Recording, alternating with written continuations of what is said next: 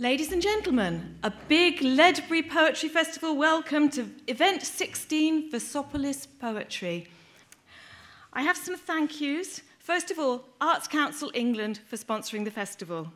Then Versopolis for bringing this to us. Culture Ireland and the Creative Europe programme of the EU. Without further ado, I'm going to hand over to Chloe Garner, Festival Director, who will introduce the poets. Thank you, Chloe.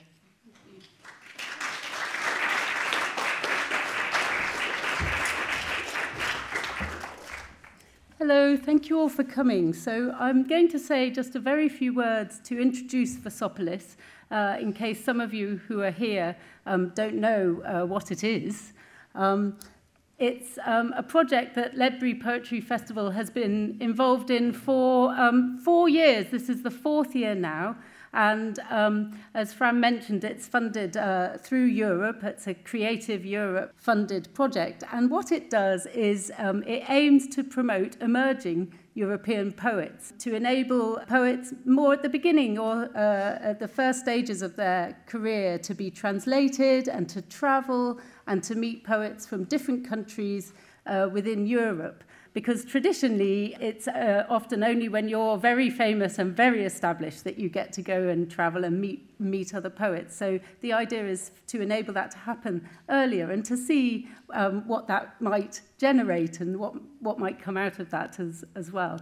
And the way it works is that there are 13 festivals in countries all over Europe who are able to select poets and promote them to each other, and then the poets are invited to read at the different festivals, and when you're invited to read, you're then translated and published in a chapbook, which has been brilliantly and beautifully edited and printed for us by Glenn Storhaug of 5 Seasons Press in Hereford. So that's a really wonderful thing. I think all of you probably have those chapbooks now. I hope you have.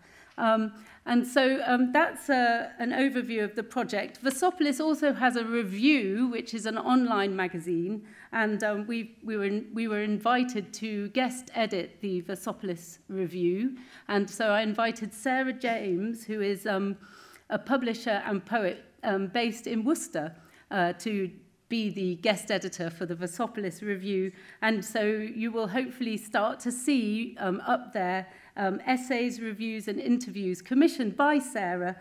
So she's interviewed Sandeep Palmer. Margaret Adkins, who's reading later on in the festival, has written an essay, as well as Jean Atkin, who's our troubadour of the hills. Margaret's there, I can see her smiling. And also one of our Ledbury emerging poetry critics, Jade Cuttle, has also written some reviews for us for that. So it's really a kind of a project that spreads tentacles across Europe, and it's a real pleasure and delight to be part of. So I'm now going to say a bit quickly about the format for this event. So we've got an hour and a half, so you all need to relax a bit because you're going to be here for a while. And what we want to do for the first time is to enable a bit of conversation and a chance to ask questions and find out a bit about the poets that way. So the way we're going to do it is we're going to start by, I will introduce each poet one by one. They'll come up onto the stage. I'll kick off by asking a few questions, and then I hope that our conversation, the questions might generate some thoughts, ideas, things you might wish to ask. So I'm going to invite people to join in. And then we're going to move into the readings. And the reason for that, we did a lot of agonizing and soul-searching, which is what's happening a lot, isn't it, in England over Europe, and what the future's going to be in Europe, all that sort of thing. So we thought, actually, it's lovely to finish with poetry, possibly, rather. So that was the thinking behind that. But I do welcome your feedback if you don't think that was a good way to do it. So... and I'm going to introduce our poets in alphabetical order. So the first poet I'd like to introduce is Dareen Nigofra.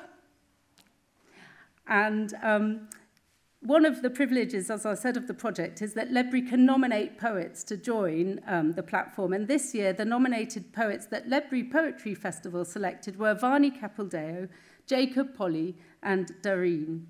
And because Doreen has not read at Ledbury before, this seemed like a perfect opportunity to invite her to join her fellow Versopolis poets.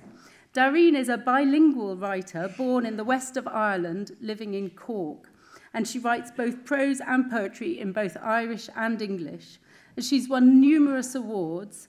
Her latest books are Lies, which draws on a decade of her Irish language poems in translation, and 9 Silences, which is a collaborative book with acclaimed visual artist Alice Mayer.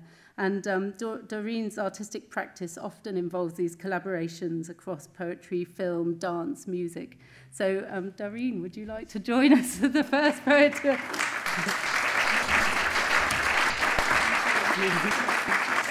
And then our second poet is Augusta Lahr, who was born and lives in Munich and Vienna, and is an artist, writer, and musician, and organizer of readings and festivals. She performs with her electric acoustic poetry duo, Kunst oder Unfall, with Karl Adis Lahr, who's going to read with her, and has had numerous exhibitions and publications. So, Augusta, please join us on the stage.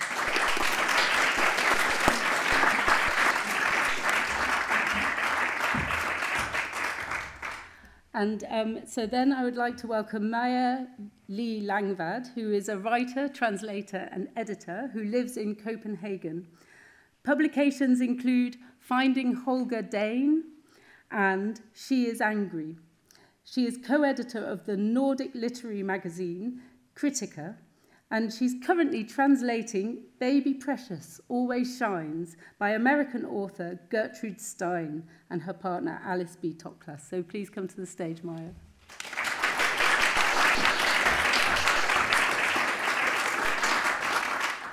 Then I'm delighted to welcome Josep Pedrals, who was born in Barcelona and has performed thousands of recitals across Europe, Asia, and America, and received awards, including the Osaka International Slam.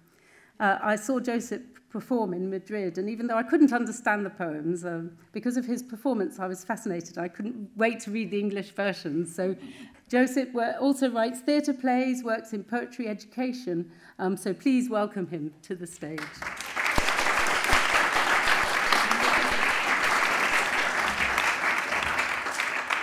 And finally, it's a pleasure to welcome Indre Valentinaite, who was born in Kaunas in Lithuania. Her collections include Of Fish and Lilies and Tales about Love and Other Animals. And that collection won the Young Yacht Veningian Prize. And I was actually in Vilnius when this prize was awarded to another poet in 2017, so I know it's a big deal. I got that there. And her poems are translated by the superb Antonia Lloyd-Jones. So please welcome Indre to the stage.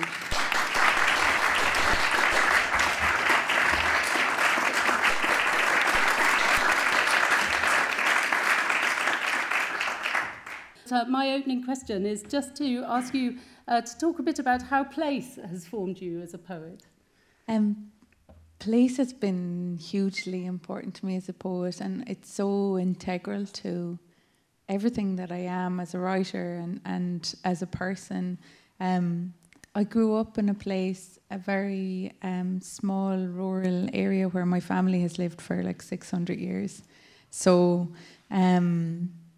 everything that I grew up seeing had been seen very many times before, and the same routines, and every path and every road had been worn by the feet of our family there.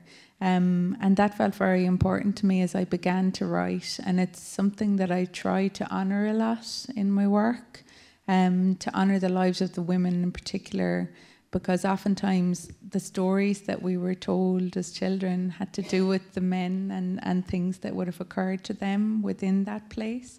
And so some of my work has dealt with the excavation of the stories of women and finding the women within that landscape.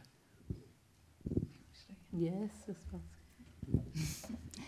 Yes, place for me is not very important because I'm occupied with many professions. I'm artist, I'm a poet, I'm also festival director, and I have not much time to write, though I write anywhere and everywhere.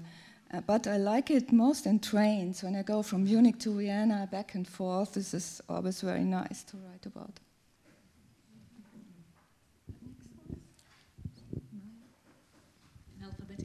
Oh no, well, don't, I mean, please don't stick with that, just whatever seems right.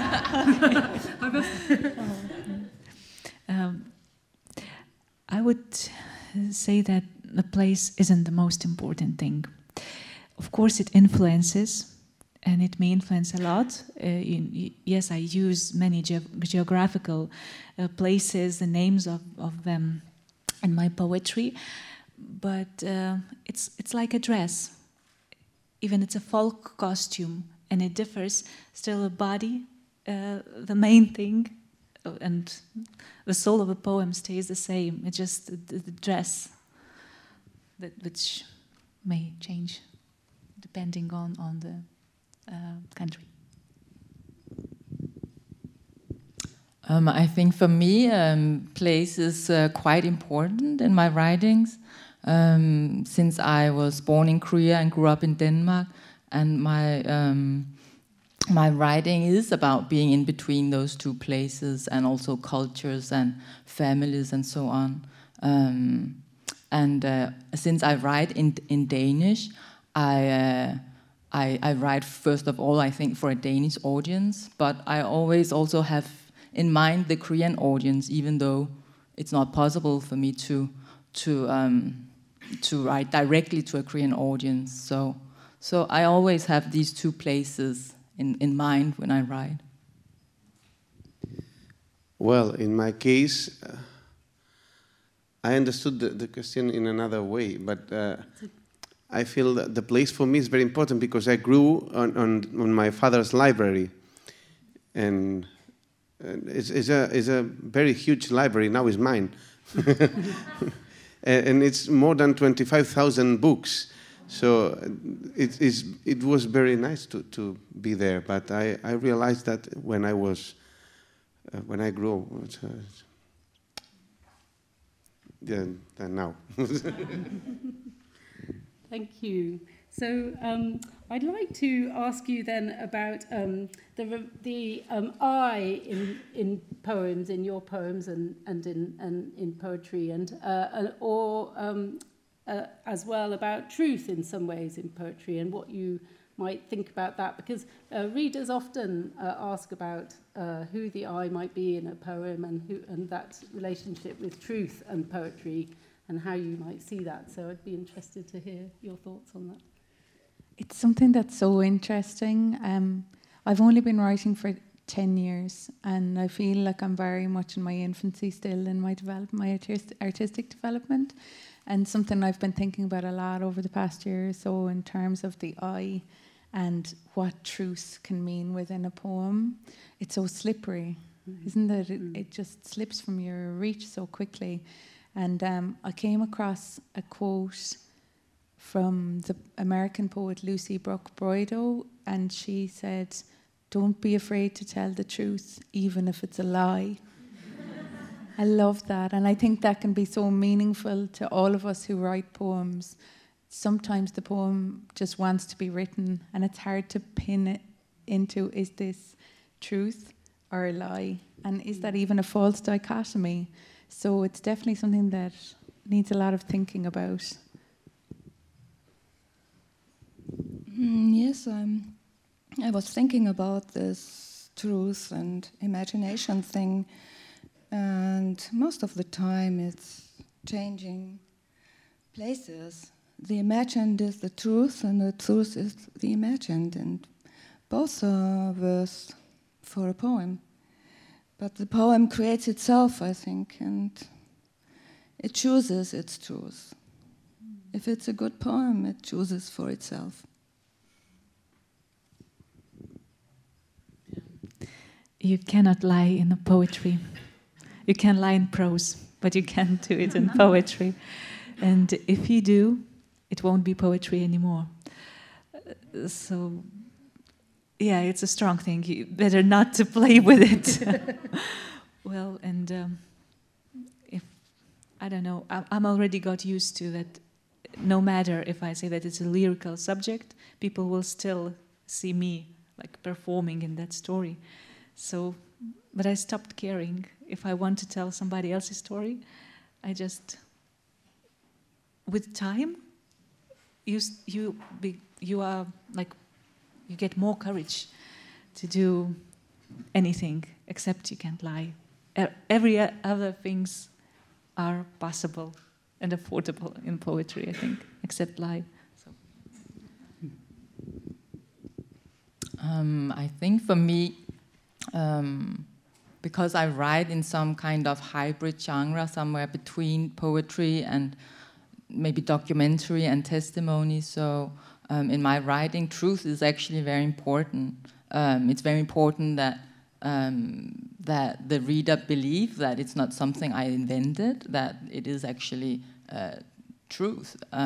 So in one of my books, the book called She's Angry, I have this long list of references in the end of the book, so the reader can actually see that this is the facts. It's not just something I invented. So I think it really depends on, there's so many different ways to write poetry, and there's so many, I think, in between genres also when it comes to poetry. So I think it's different from everyone. For everyone.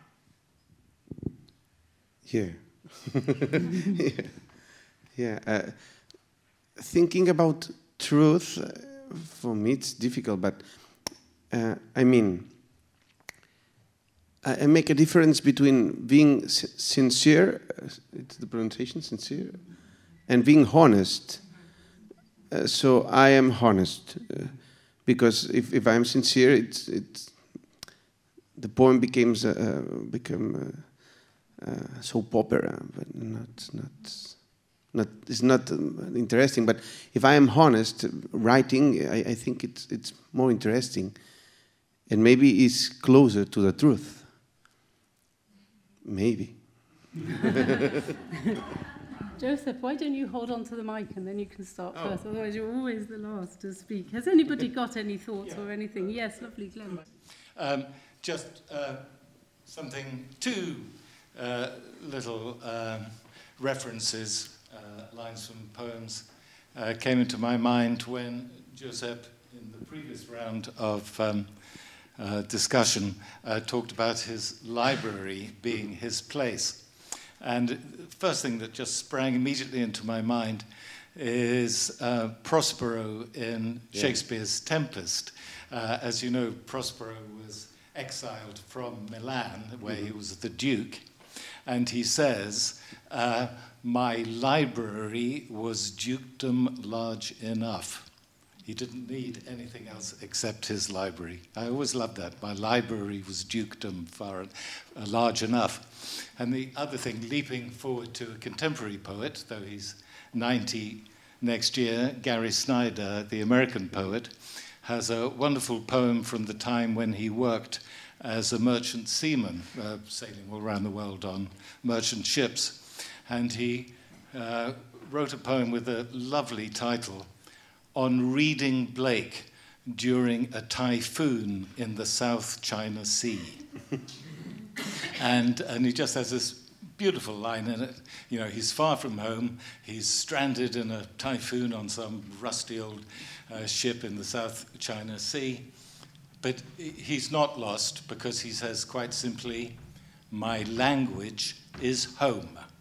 If I got my language, what I'm thinking, or what Blake is writing in front of me, I'm home, wherever I am. So I just it could be a question, in fact, about, do you think language has particularly formed you as a poet, and your language? Do you think that has affected how you write, the kind of poet you are? It'd be interesting to hear any thoughts. Yeah, of course. I mean, I write in Catalan, so it's a very long tradition of literature and poetry, but it's not a big language. So it's a little culture and a little world. But it gives me some freedom. I think in English, for me, maybe it's not possible, because in Catalan there are a lot of things that nobody has written before. I mean, we are not a lot of people, so it's very nice to be a part of a little culture in this case.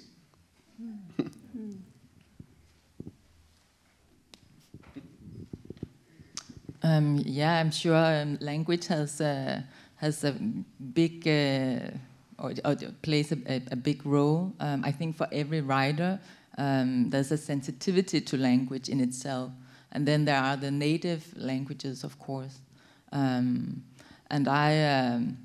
well, for me, I love to write in Danish, and at the same time, I'm also very aware that I lost my Korean language. So to write in Danish comes with a price, and that is that to master Danish fully, I had to give up Korean totally. So I have always this ambivalence towards the Danish language, I must say. Yeah. For me, language is a tool, because first of all, you see the story, you have it in your heart, in your head, and then you just translate it into words. You put it in the words.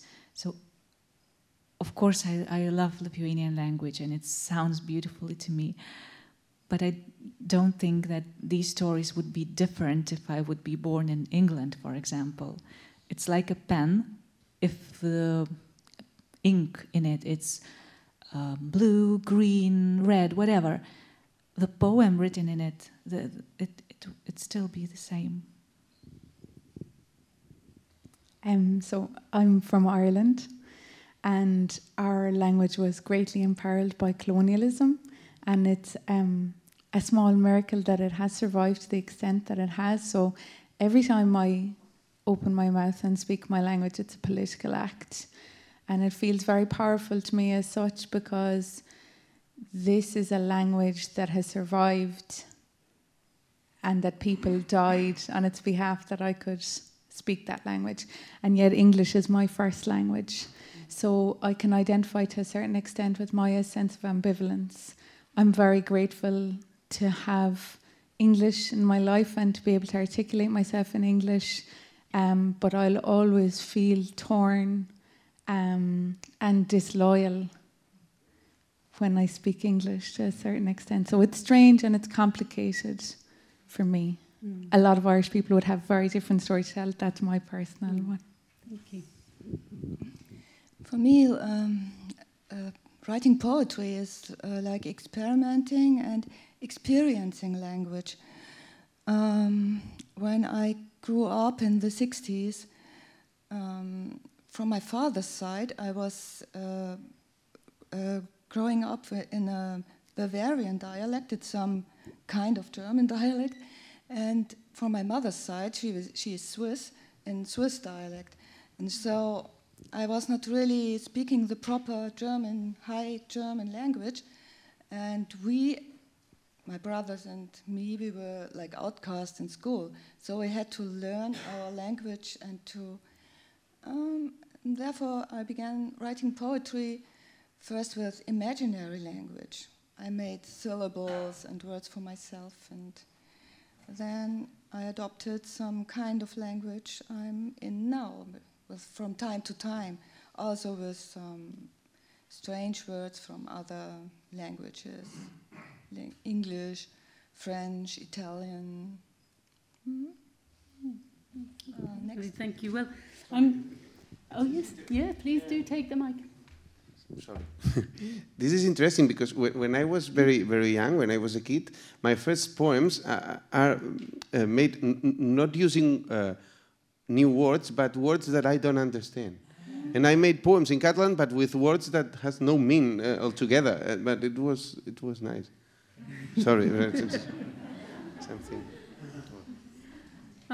I would like to just ask a little bit about the experience of being translated and how that has been for you. And so maybe if you would like to talk a little bit about that process and being translated or translating. Some people have, or how you, yeah. I've been only translated into Swedish. 2 of my books have been translated into Swedish, and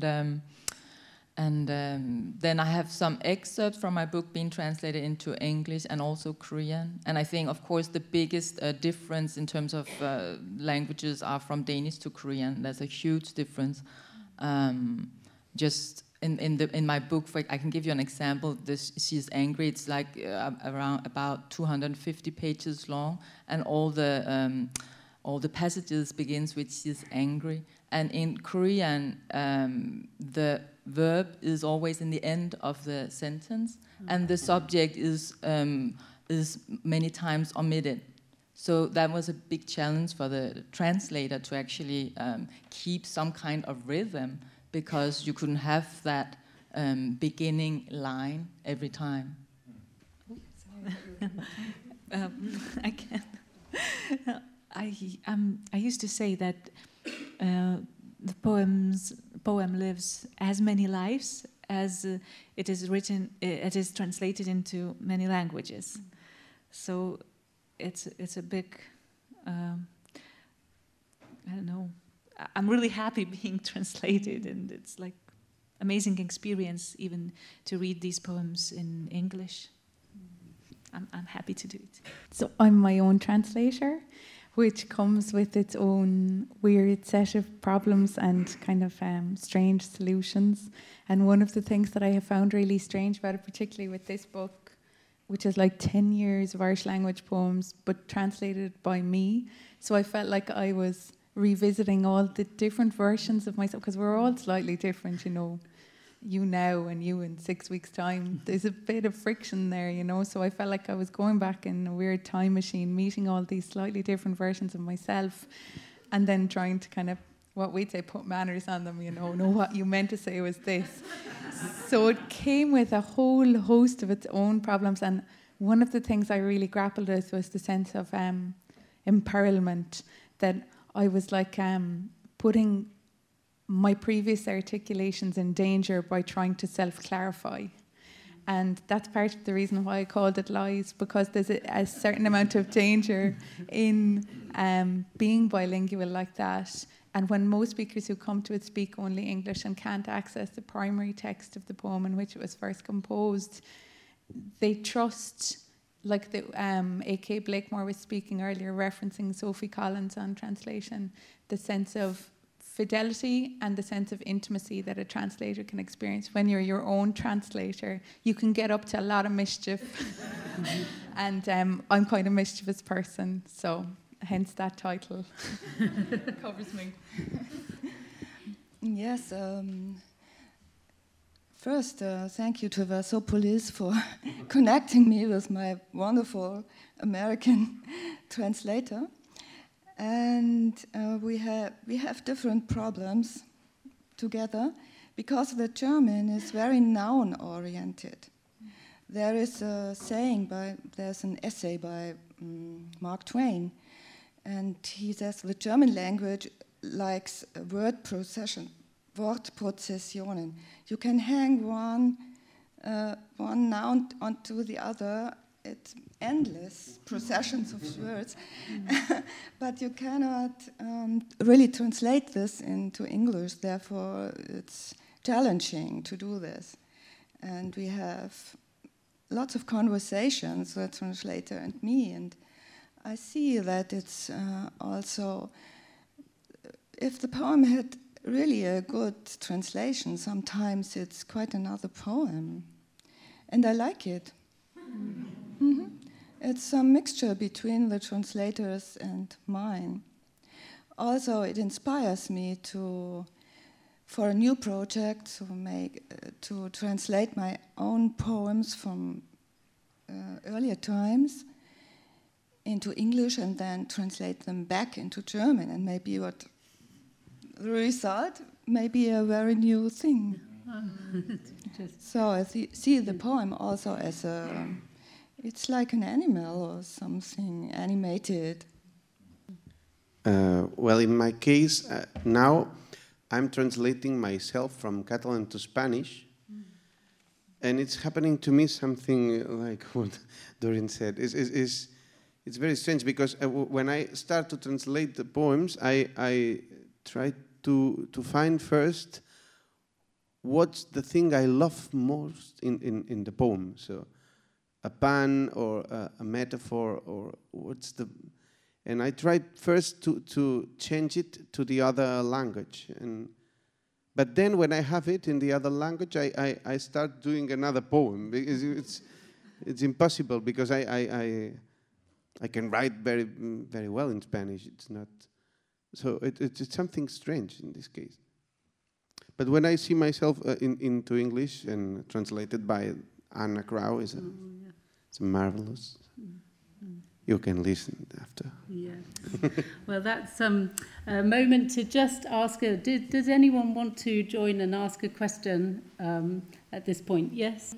I speak both French and English, and I lived in Paris for many years. And when my French became very fluent after a few years, I found I was a different person when I was speaking a different language. Do you find that with your poetry when it's, you're going into two languages and you are also doing your Catalan and your Spanish. When you speak in each of those languages, do you feel slightly like a different person?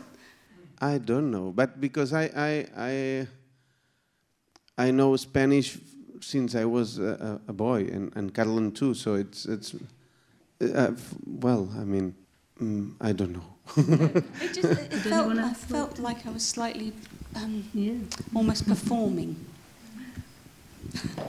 Thank you.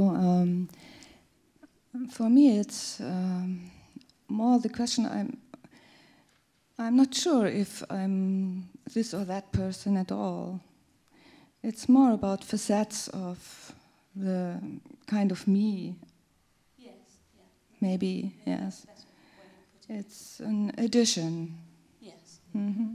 And this addition I like very much because I didn't know it before. It's experiencing. Yes, it's an interesting experience, yes. I hear where you're coming from. I'm like that with French as well. And for me, with languages that I learned as I went on in life, like I didn't start speaking French till I was probably 9 or 10. I have much more of a sense of direct boundaries. So I feel like the weight of now I'm speaking French, and I like you, I feel different in myself when I'm trying to articulate my thoughts in French, whereas with Irish and English for me, much younger, and it just comes so fast that I just feel me in both languages. There are strange kind of changes between them, but it's so deep within me, I'd find it very difficult to pinpoint or articulate. But I hear what you're saying, and I know that feeling.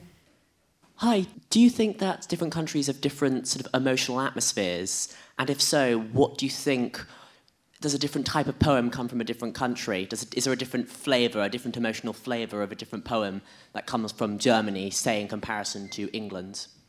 Definitely, I think so. At the moment, I'm very much in love with poems from Eastern Europe. I like the direct way to express anger and to express love and everything. This is not common in Germany. In Germany, there's always some... the structure is more important, maybe. Well, I think I've been mostly focusing for the last couple of years on Scandinavian literature, and even though, for example, Danish, Denmark, and Sweden are so close, and in terms of languages also quite close, there are still a lot of differences when it comes to literature and poetry.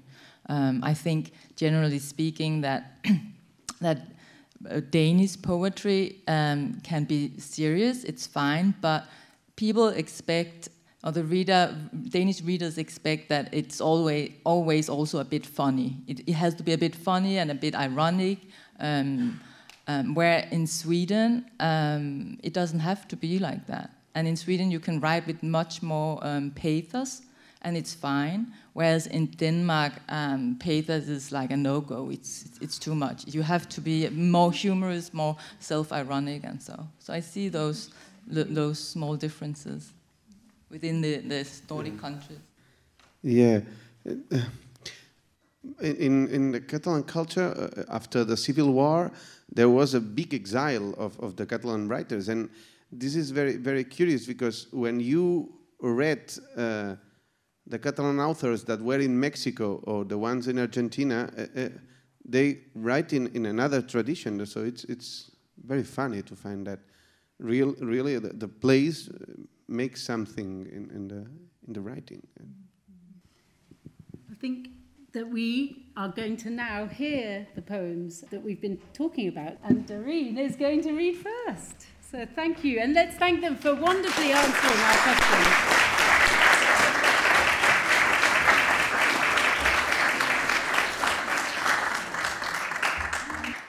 My name is Darren Nigrifa, and it's my great honour to represent Ireland here today. Ireland became a member of, well, what's now the EU in 1973, so when I was growing up, I grew up with a very strong sense of myself as both Irish and European. So I'm really thrilled and honoured to be part of the Versopolis project and to be here, and I'm very grateful indeed to Chloe for inviting me to take part. So I'm very fortunate. I've been very, very lucky in my life. I have 4 healthy children, but before I had them, I lost my first pregnancy, and I took great comfort at the time in certain aspects of the stories that I had inherited in an Irish folklore. They used to always say that the souls of dead infants would come back as sedge warblers, kind of bird, at night, and that they would sing outside the window to give their mothers comfort. So I'll always read in Irish first, and then I'll read my own translation into English. Solas. Fui heol galí maníthe, de heol cailte, filin si ó chríocha cíana, a níam de bhaul brinne, a heol ar a cípa, is fadalam, go bhilthe tú a ríis chum. Listen. In midnight moon mist, in snatches of lost music, I've heard her return from the distance. Little visitor, your birthmark looks so familiar. My small warbler. Listen, every night I'll wait, awake, facing north, until the last starlight fades. Find me, child. I yearn for your return. Hum condonin biogadasker on deknoliach the levenish. I think I wouldn't be being true to my generation if I didn't write a certain amount about the technologies that we use so much and that connect us, but also that facilitate the failures of connection between us. So the next poem is Asquail, and it's in Irish as well, and it kind of speaks to Skype and FaceTime and all those little failures that we have with our screens or behind our screens. So in Tedelatar and Dawn no Gleach. Ní chean glíon ein chóir de quail, ein shrang telephone sin níos mó. I réimse na rivrí ní hiclam de rá a bhrú níos cuire go mo chluas. Ní chluasam tú ag anáú. Anis sé an lína lag seo an tain cheangal amháin atá fáca adrin, agus titimiid as a chéile. A ríis is a ríist eile. Call. No slender thread, no telephone cord binds us anymore. Now that our computers call each other, I can't press your voice to my ear. No longer can I hear you breathe Now we are bound only by this weak connection, and we break up and break up and break up. A wise person once told me, put the audience out of their misery, let them know when there's only 2 poems left. So this is the 2-poem klaxon. The next poem is also about phones, and the people who were with us yesterday will have heard this already, so to them I apologise for inflicting it again. The title of the poem is a word that I became really obsessed with a few years ago. It's crackalure, which was a new word to me at the time, and it means the pattern of cracks that you see on the surface of an oil painting. And as a very clumsy person, that immediately reminded me of the many, many times I have dropped my mobile phone and the screen smashes, and the photo that I've stored as a screensaver just ends up like covered in cracks like an old oil painting. So this is my second poem about mobile phones and clumsiness, which is called Crackalure. Her tracksuit is pink velour, her earlobes prettily golden hooped, and she shivers as we all do in this dim bus queue. At 5:56, some glitch, some distraction, some finger twitch slips the phone from her grip and sends it smashing into the pavement. We all flinch. Soon the bus moves us through streets and suburbs and into the dark. Night makes a mirror of the window and makes me a spy. I sit behind her and pry. I watch her fingers move fast over that fractured glass, jabbing its lattice of cracks, where a clock's digits progress still, splintered italics eclipsing her child's smile, his face grown suddenly, lined. A little ink begins to leak from the rifts, and it grows dark. Oh, it grows dark and darker. Take us back, driver. Lurch this bus into reverse. As a conservator rewinds the lines from a painting's tempera eyes, bring us back. Let her lift her phone from the path unharmed. Let her shiver, check the time, sigh at her child's smile, then slide the phone back in her pocket, its digits slipping to 5:59. And this is the last poem from me. It's called Pógin Gréine, which is the Irish for freckle.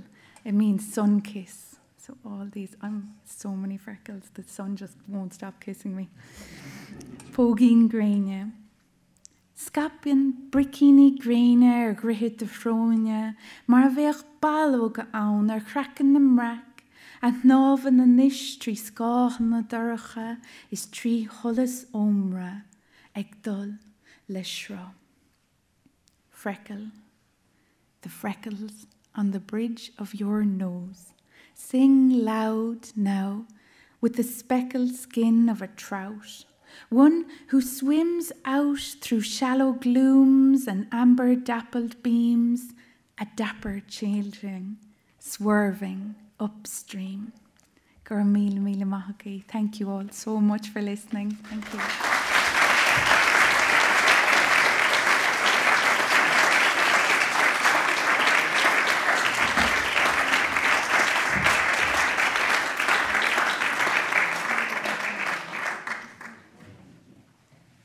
I'd like to welcome Augusta Law, please.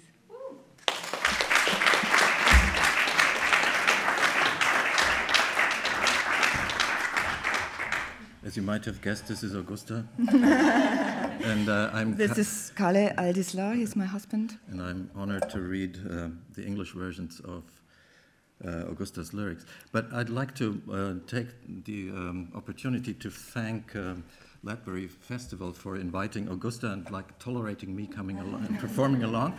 And it has been mentioned in passing that Augusta is the director of a festival. So a festival, but it's a matter of fact, it's one rather large international poetry biennial, and it's the only one worldwide. It's the only worldwide women's poetry festival, so that's exceptional. And we found many poets here that we invited already to our festival. This is the best of meeting each other on a great festival like this. Yes. Also, Kalle Aldis, he also was helping with the translations. Spinning Records. Schallplatten auflegen im Besteckkasten. Die Teller drehen sich, Messer und Gabeln verstreut zwischen Tag und Tablett. Einer wirft die Scheiben, der zweite will tanzen, 3 sind am Klo. Die halbe Welt vergisst den Nachtisch. Die Blutsbrüder warten schon auf den Liebesdienst an der Treppe. Hey ho, die Schallplatten waren gut, sie schmeckten süß wie Sahne und Zimt. Spinning records. Spinning records in the silverware drawer. The plates rotate, the knives and forks scattered between day and tray. One flings the records. The second wants to dance. 3 are in the toilet. Half the world forgets the dessert. The blood brothers are already waiting for a labor of love by the stars. Hi ho, the records were good. They tasted sweet, like cinnamon and cream.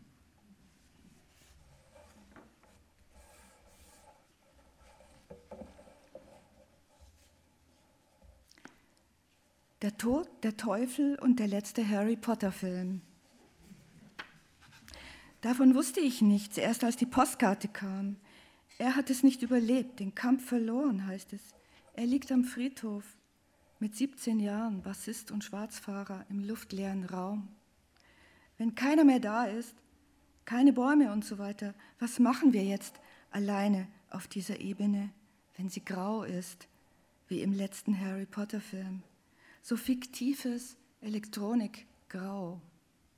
Und warten auf Blitze aus solchen Händen und Augen, Fischlippen, nach hinten gewölbten Schädeln. Das wissen wir, wie der Teufel aussehen kann und dass er der Teufel nicht ist. Dann sitzen verhexte Kinder auf der Straße, werden immer dünner und sind dann weg. So spricht der Teufel im Fernsehen, zeigt uns, was wir nicht sind und lacht wie Harry Potter. Death, the Devil and the last Harry Potter film. I knew nothing of it, not until the postcard arrived. He had not survived it, the battle lost, they say.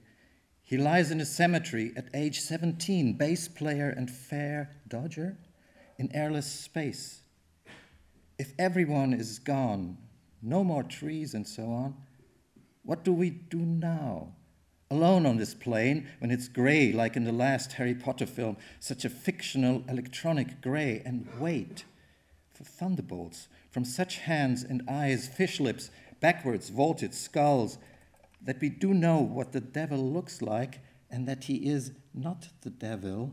Then bewitched children sit on the street, growing thinner and thinner, so they're gone. So, says the devil on television, shows us what we're not and laughs like Harry Potter.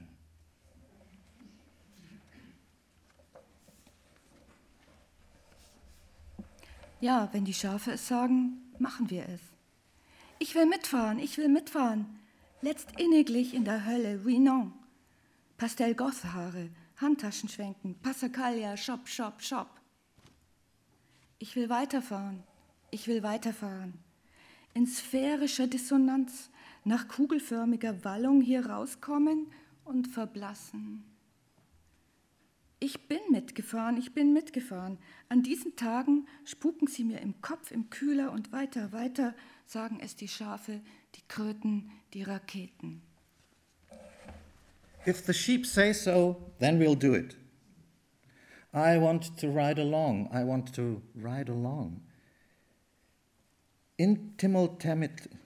I'm sorry, this is a word that doesn't exist and I'm having trouble with. intimultimately. So let's start again. I want to ride along. Intimultimately in hell, we know. Pastel goth hair, swiveling purses, passacaglia, shop. I want to move on. In spherical dissonance toward globular flushes, to get out here and fade away. I rode along. In these days, they haunt me, in my head, in the cooler, and spread the word, the sheep, the toads, the rockets. This was one word. It was really complicated to translate, this intim ultimately. In German, it's letztendlich. It doesn't exist in German, too. But now it does.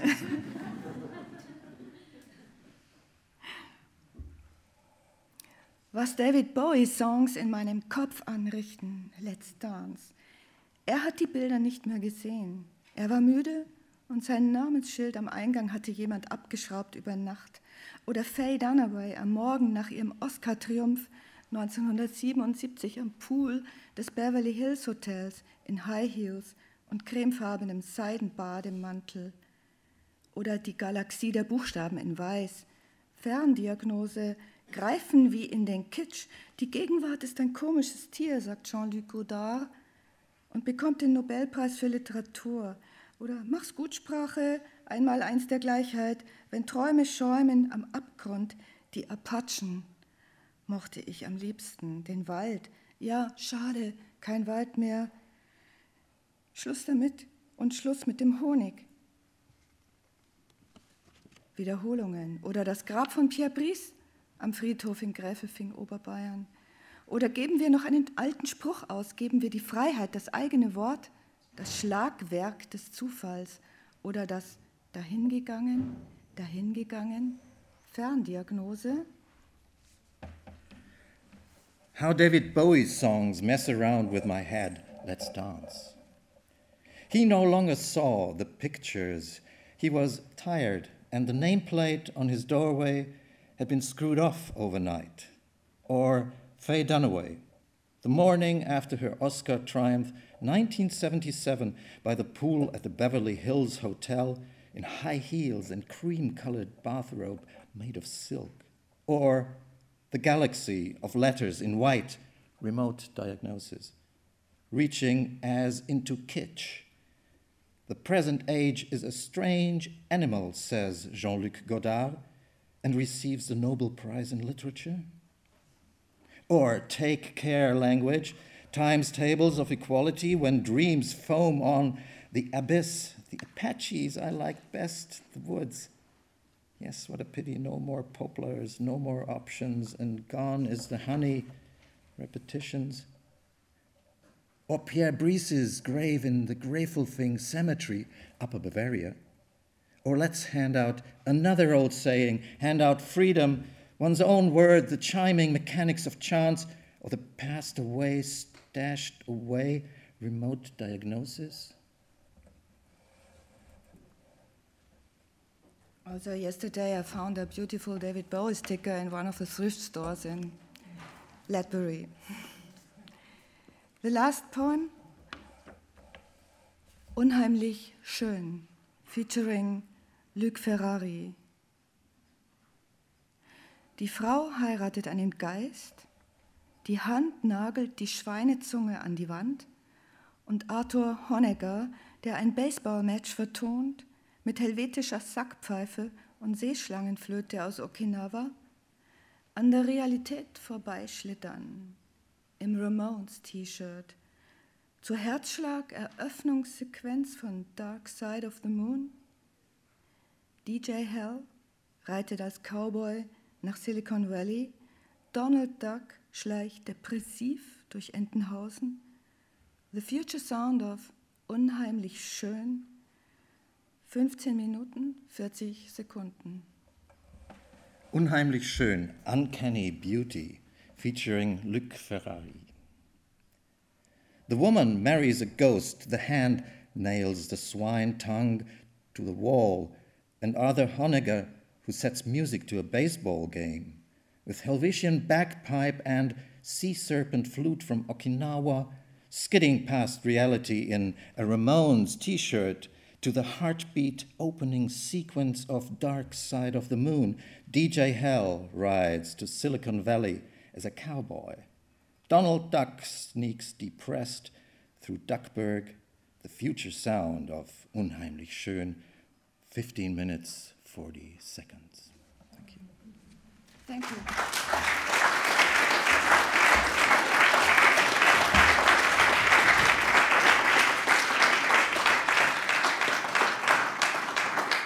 Thank you. I'd like to welcome Maya up to the stage.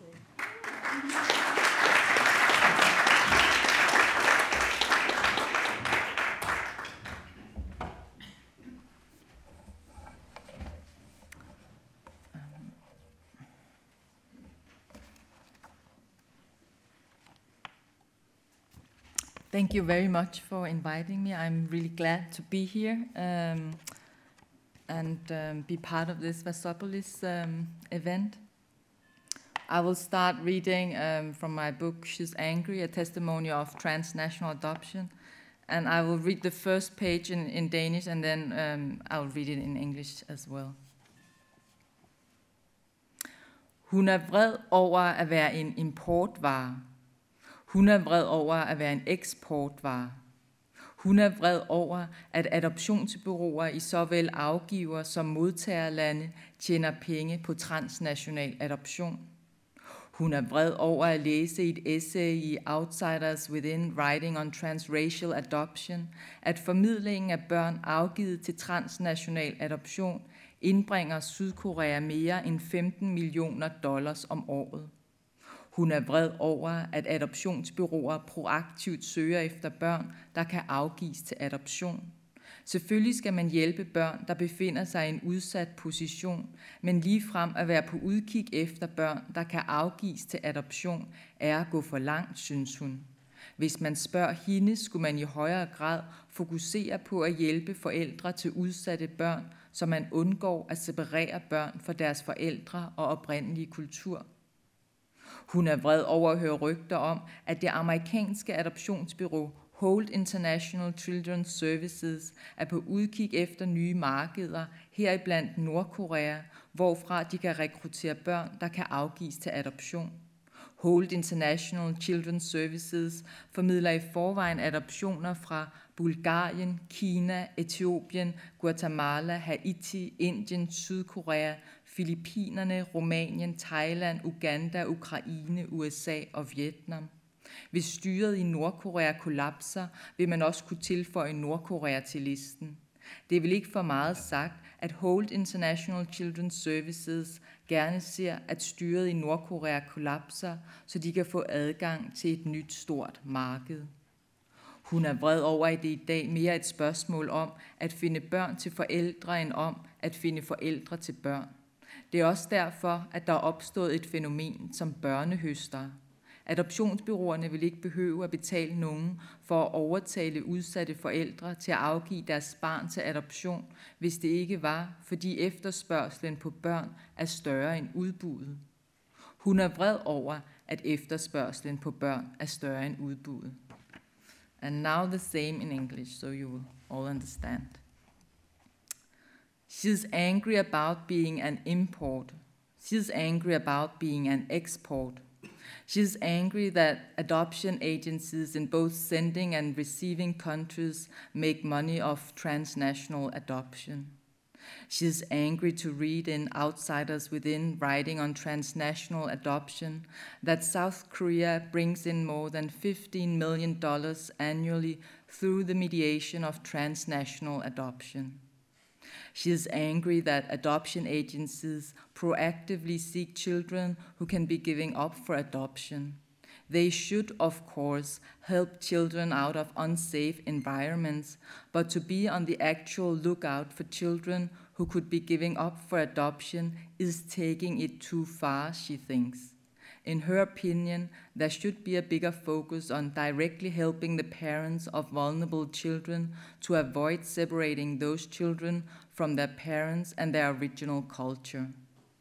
She is angry to hear rumor that the American adoption agency, Hold International Children's Services, is looking for new markets, including North Korea, in which they could find children who might be giving up for adoption. Hold International Children's Services already mediates adoptions from Bulgaria, China, Ethiopia, Guatemala, Haiti, India, South Korea, the Philippines, Romania, Thailand, Uganda, Ukraine, the US, and Vietnam. If the regime in North Korea were to collapse, North Korea could also be added to the list. It's probably safe to assume that the agency would like to see the North Korean regime collapse so they could gain access to a great new market. She is angry that adoption these days seems more like a matter of finding children for parents rather than finding parents for children. That's how a phenomenon such as child harvesting emerged. Adoption agencies wouldn't need employees to convince vulnerable parents into giving their child up for adoption if the demand for children didn't exceed the supply. She is angry that the demand for children exceeds the supply. And so it continues for 250 pages. There was so much to be angry about.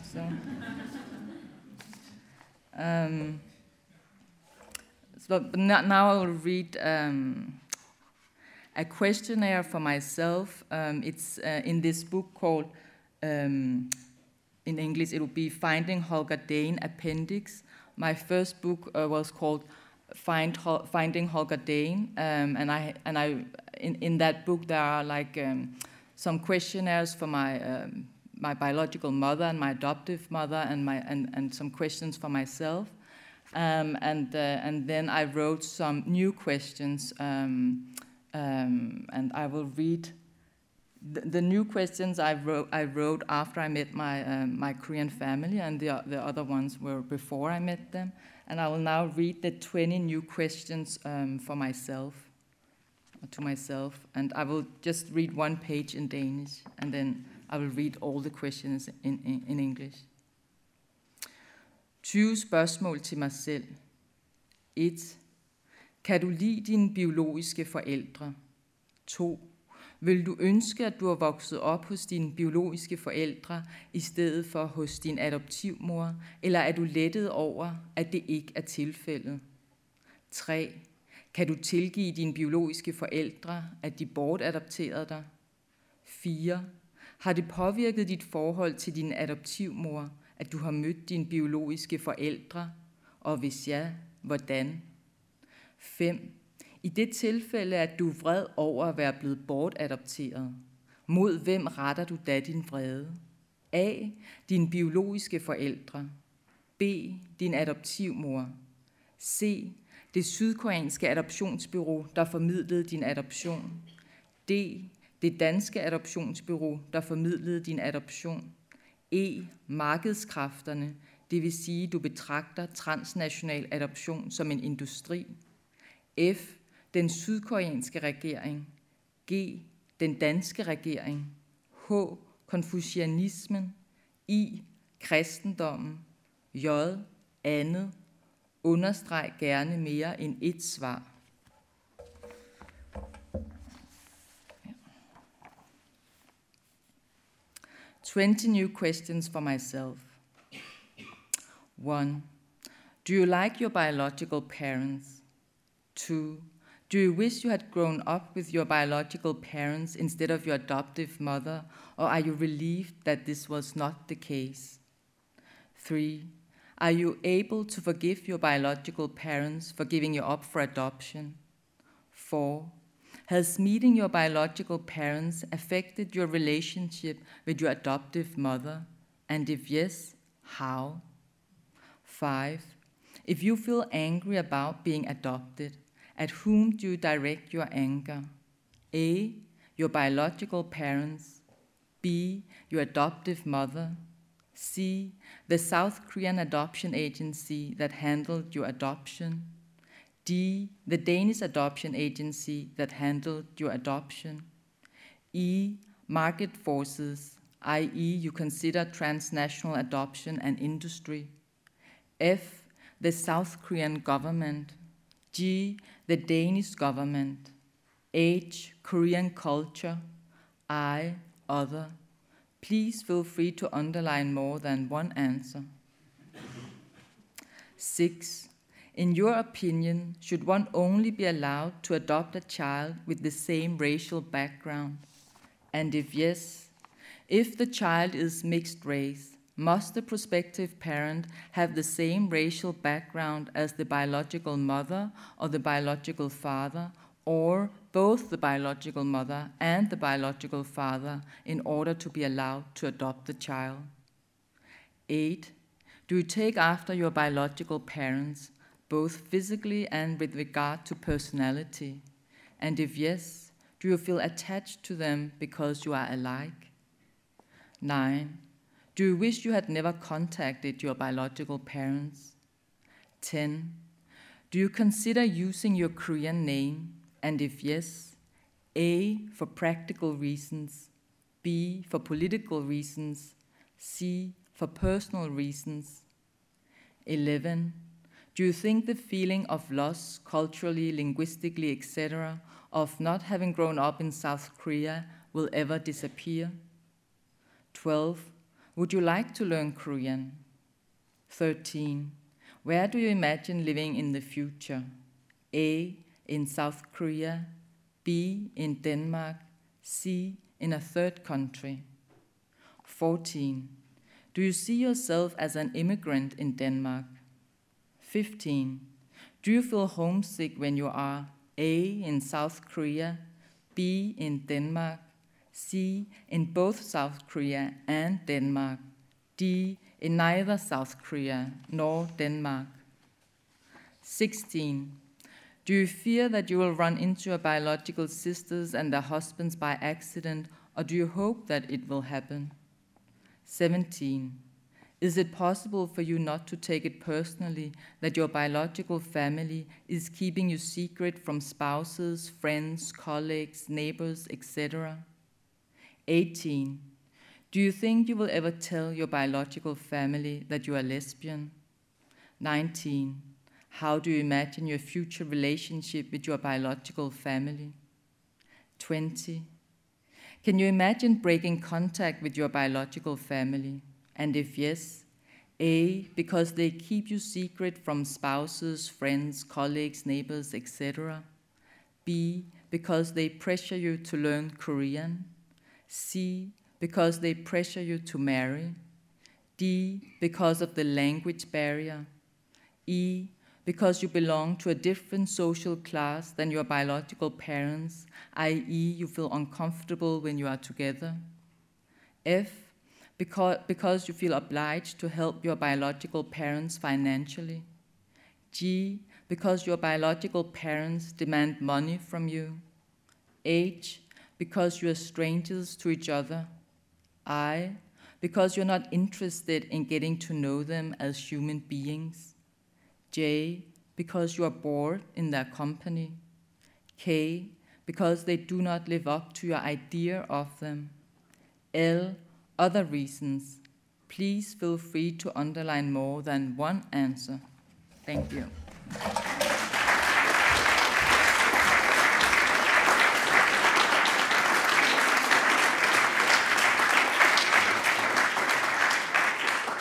Thank you, Maya. Josep Pedral.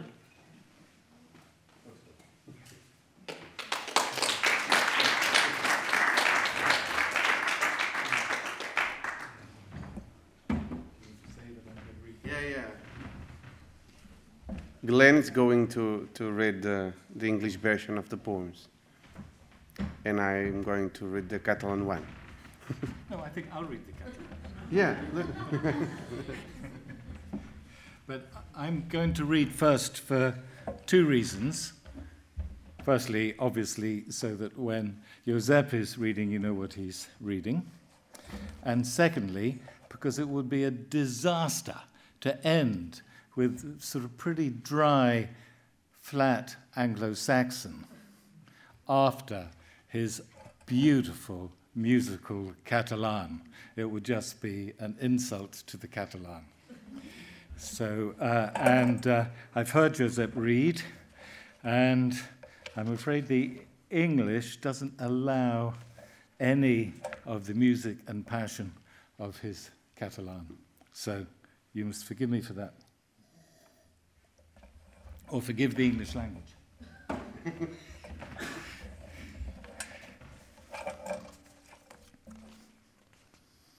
The find that carries the poem in it was hiding deep in vegetation, and not seeing her clear and well-defined, we didn't want to force any inspiration and left off creeping up on her from behind, because it should be her own decision to show herself even for half a minute. La troballa que porta el poema s'amagava entremig dels matolls i en no veure-la clara i concreta no volguérem forçar inspiracions i deixàrem d'anar-li al darrere perquè així fos per ella mateixa que es mostrés, ni que fos uns segons. Mentrestant, vam deixar l'escopeta i observant antics rinocerons dissecats que estiraven la testa des dels murs embellits dels salons, vam glosar l'esperit de la bèstia a través dels exemples ja morts. In the fracas that may well overcome me, piling up of absurdities that besiege me, I know I'd see the plainest girl as lovely, and I'd adapt in order not to die.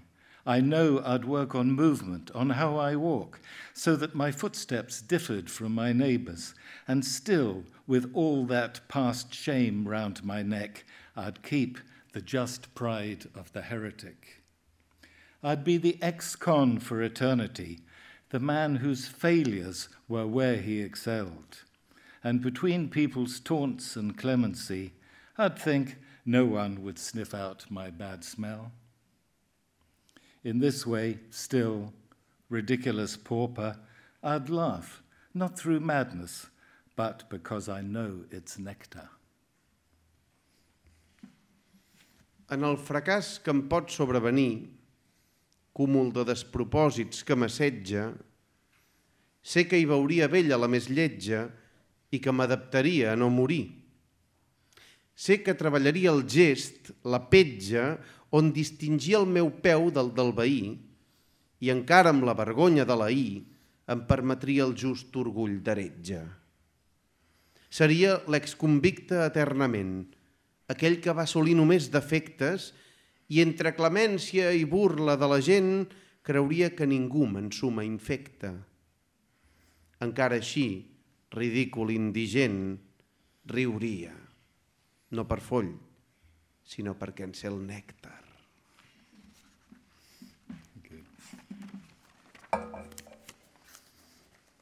One day, there'll be a poem to bring me fame while satisfying zeal in its caprice.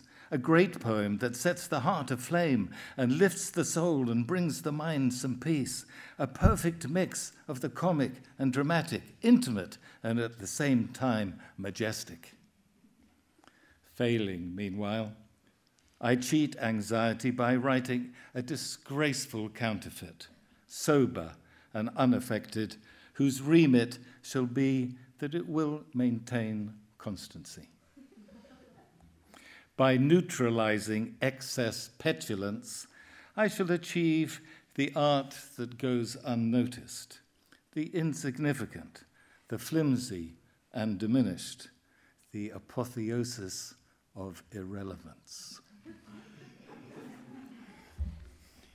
Hi haurà un poema que em donarà fama, tot satisfent l'afany bel·laïtós.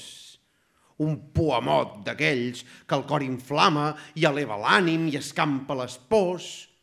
Un mix perfecte de comèdia i drama, íntim i al mateix temps majestuós.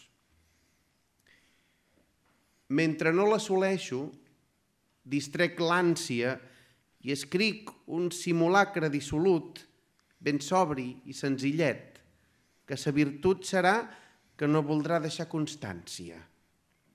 Neutralitzant l'excés de petulància, assoliré l'art desapercebut, l'insignificant, minso i diminut, l'apoteosi de la irrellevància. The blindness of loving you, the torment of passion, means that I try to reach you constantly, without reason, and when some chore keeps us apart, I feel the strange terror of losing all support and am nearly gripped by fear.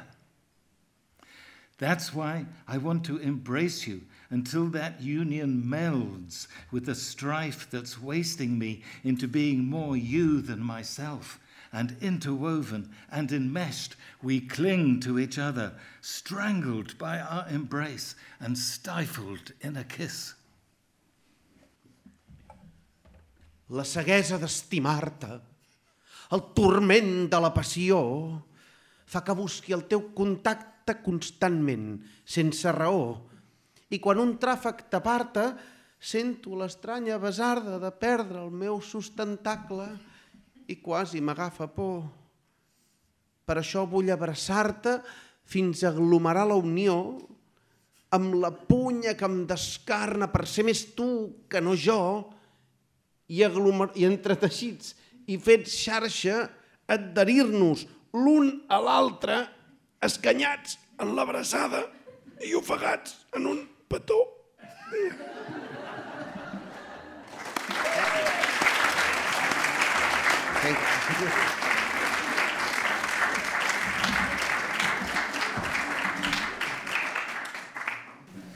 And our final poet, Indra.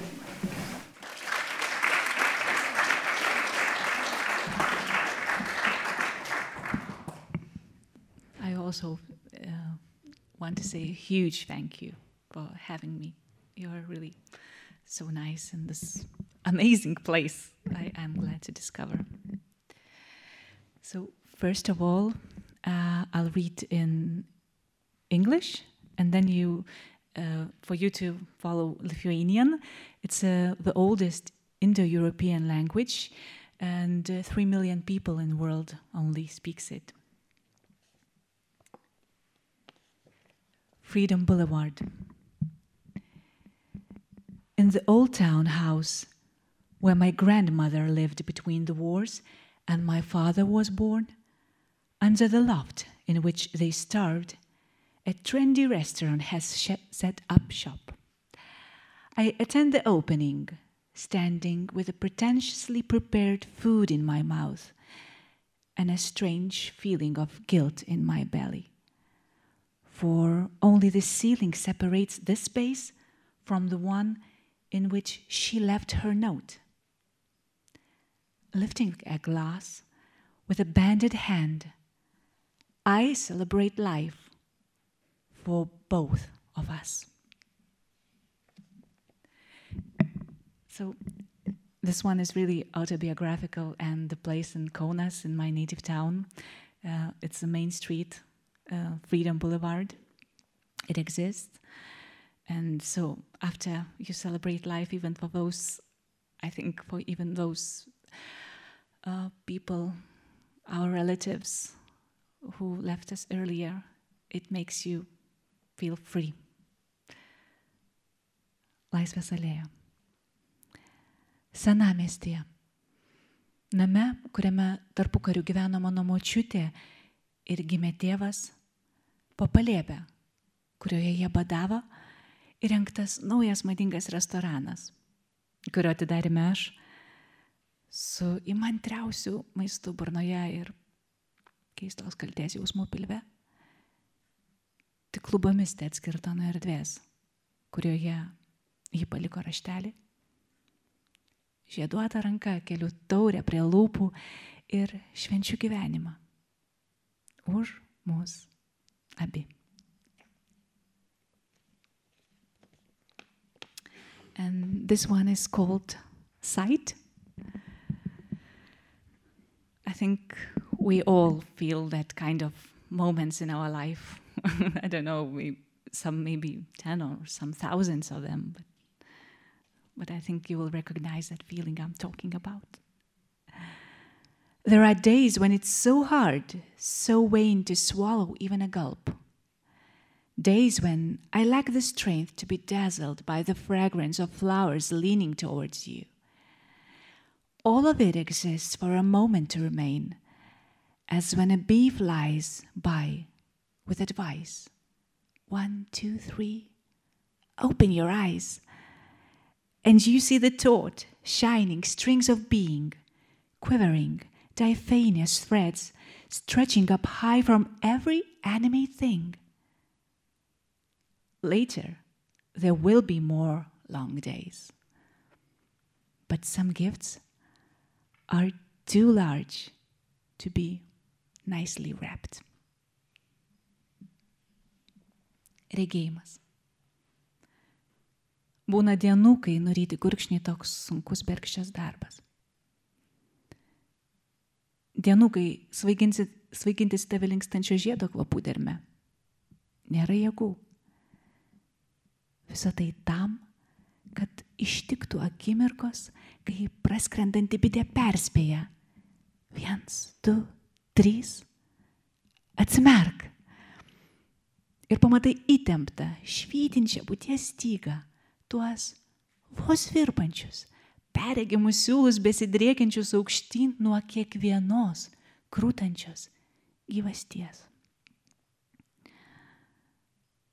Paskui vėl būna ilgos dienos. Juk esti dovanų per didelių, kad būtų dailiai pakuotos.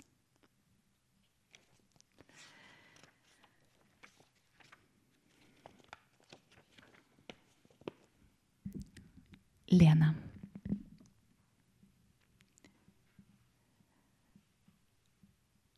As I said, you cannot line poetry. So I really met this woman. I heard this story. I worked as a waitress when I was 15 and I was saving for my first computer. But I didn't remember her name. So, so I gave her a name. But maybe it's not a big lie in the poetry. Lena. The resort cafe's cook Lena leans smoking against the door jamb. Through the curtain of rain, a look sharp as a knife pierces the sea, cutting fish not yet caught. The pockets of her soaking wet apron are empty. She just returned the key. A fish with sharp teeth adorns the cafe sign. The signature dish here, ucha, fish soup. The sound from the kitchen of fish heads being severed. Chop, chop, chop. The owner's lover wipes her hands on her jeans. Young snitch with hair the color of the sun. Lena's handbag with a broken zipper holds 3 lukewarm cutlets. Dinner for her 2 daughters and herself. The last bus home leaves in 2 hours. Lena. Kurorto kavinukės virėja Lena rūkydama atsilošė į lauko durų staktą. Per lietaus portjerą į jūrą sminga žvilgsnis it peilis, išskrosdamas dar nepagautą žuvis. Kiaurai permerkto žirsnelio su žirniukais kišenės tuščios. Ji ką tik su visam atidavė raktą. Kurorto kavinukės iškaboj aštredantė žuvis. Čia firminis patiekalas. Ucha. Virtuvė girdėti kapojamos lydekų galvos. Čak, čak, čak. Savininko meilužė nusivalo rankas į džinsus. Jaunutė skundikė saulės spalvos plaukais. Lenos rankinėje sugedusių užtrauktukų šala 3 nugvelbti kotletai. Vakarienė dukroms ir sau. Paskutinis autobusas į namus. Už 2 valandų. And the last one. I know you all been I think, like, tired after so many, like, beautiful poems.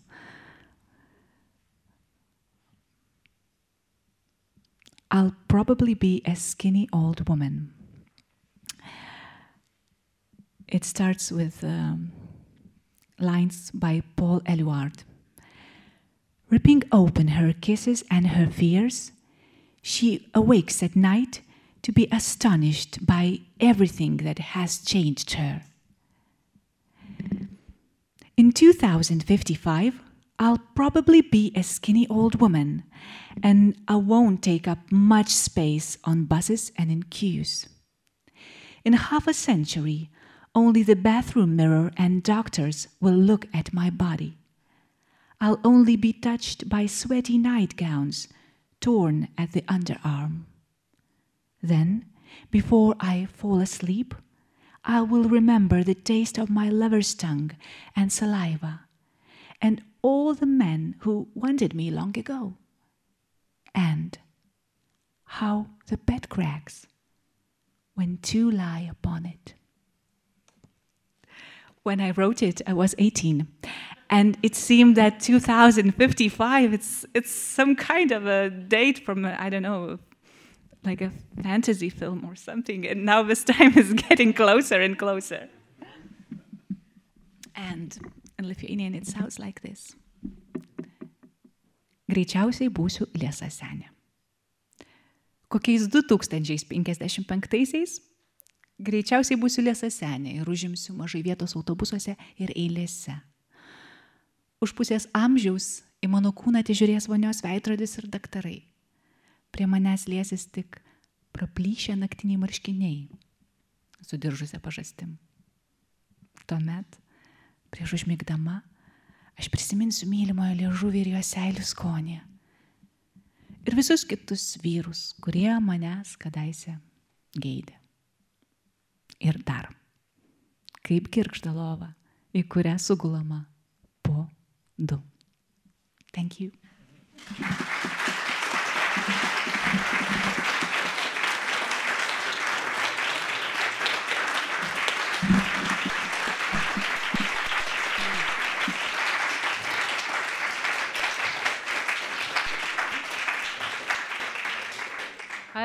I'd just like to say a really wholehearted thank you to all our 5 poets for taking us on such a wonderful journey across Europe and through languages and words. It's been really fabulous. So thank you from me, and I'm sure all the audience agree. I could hear that in the wonderful applause that we had then.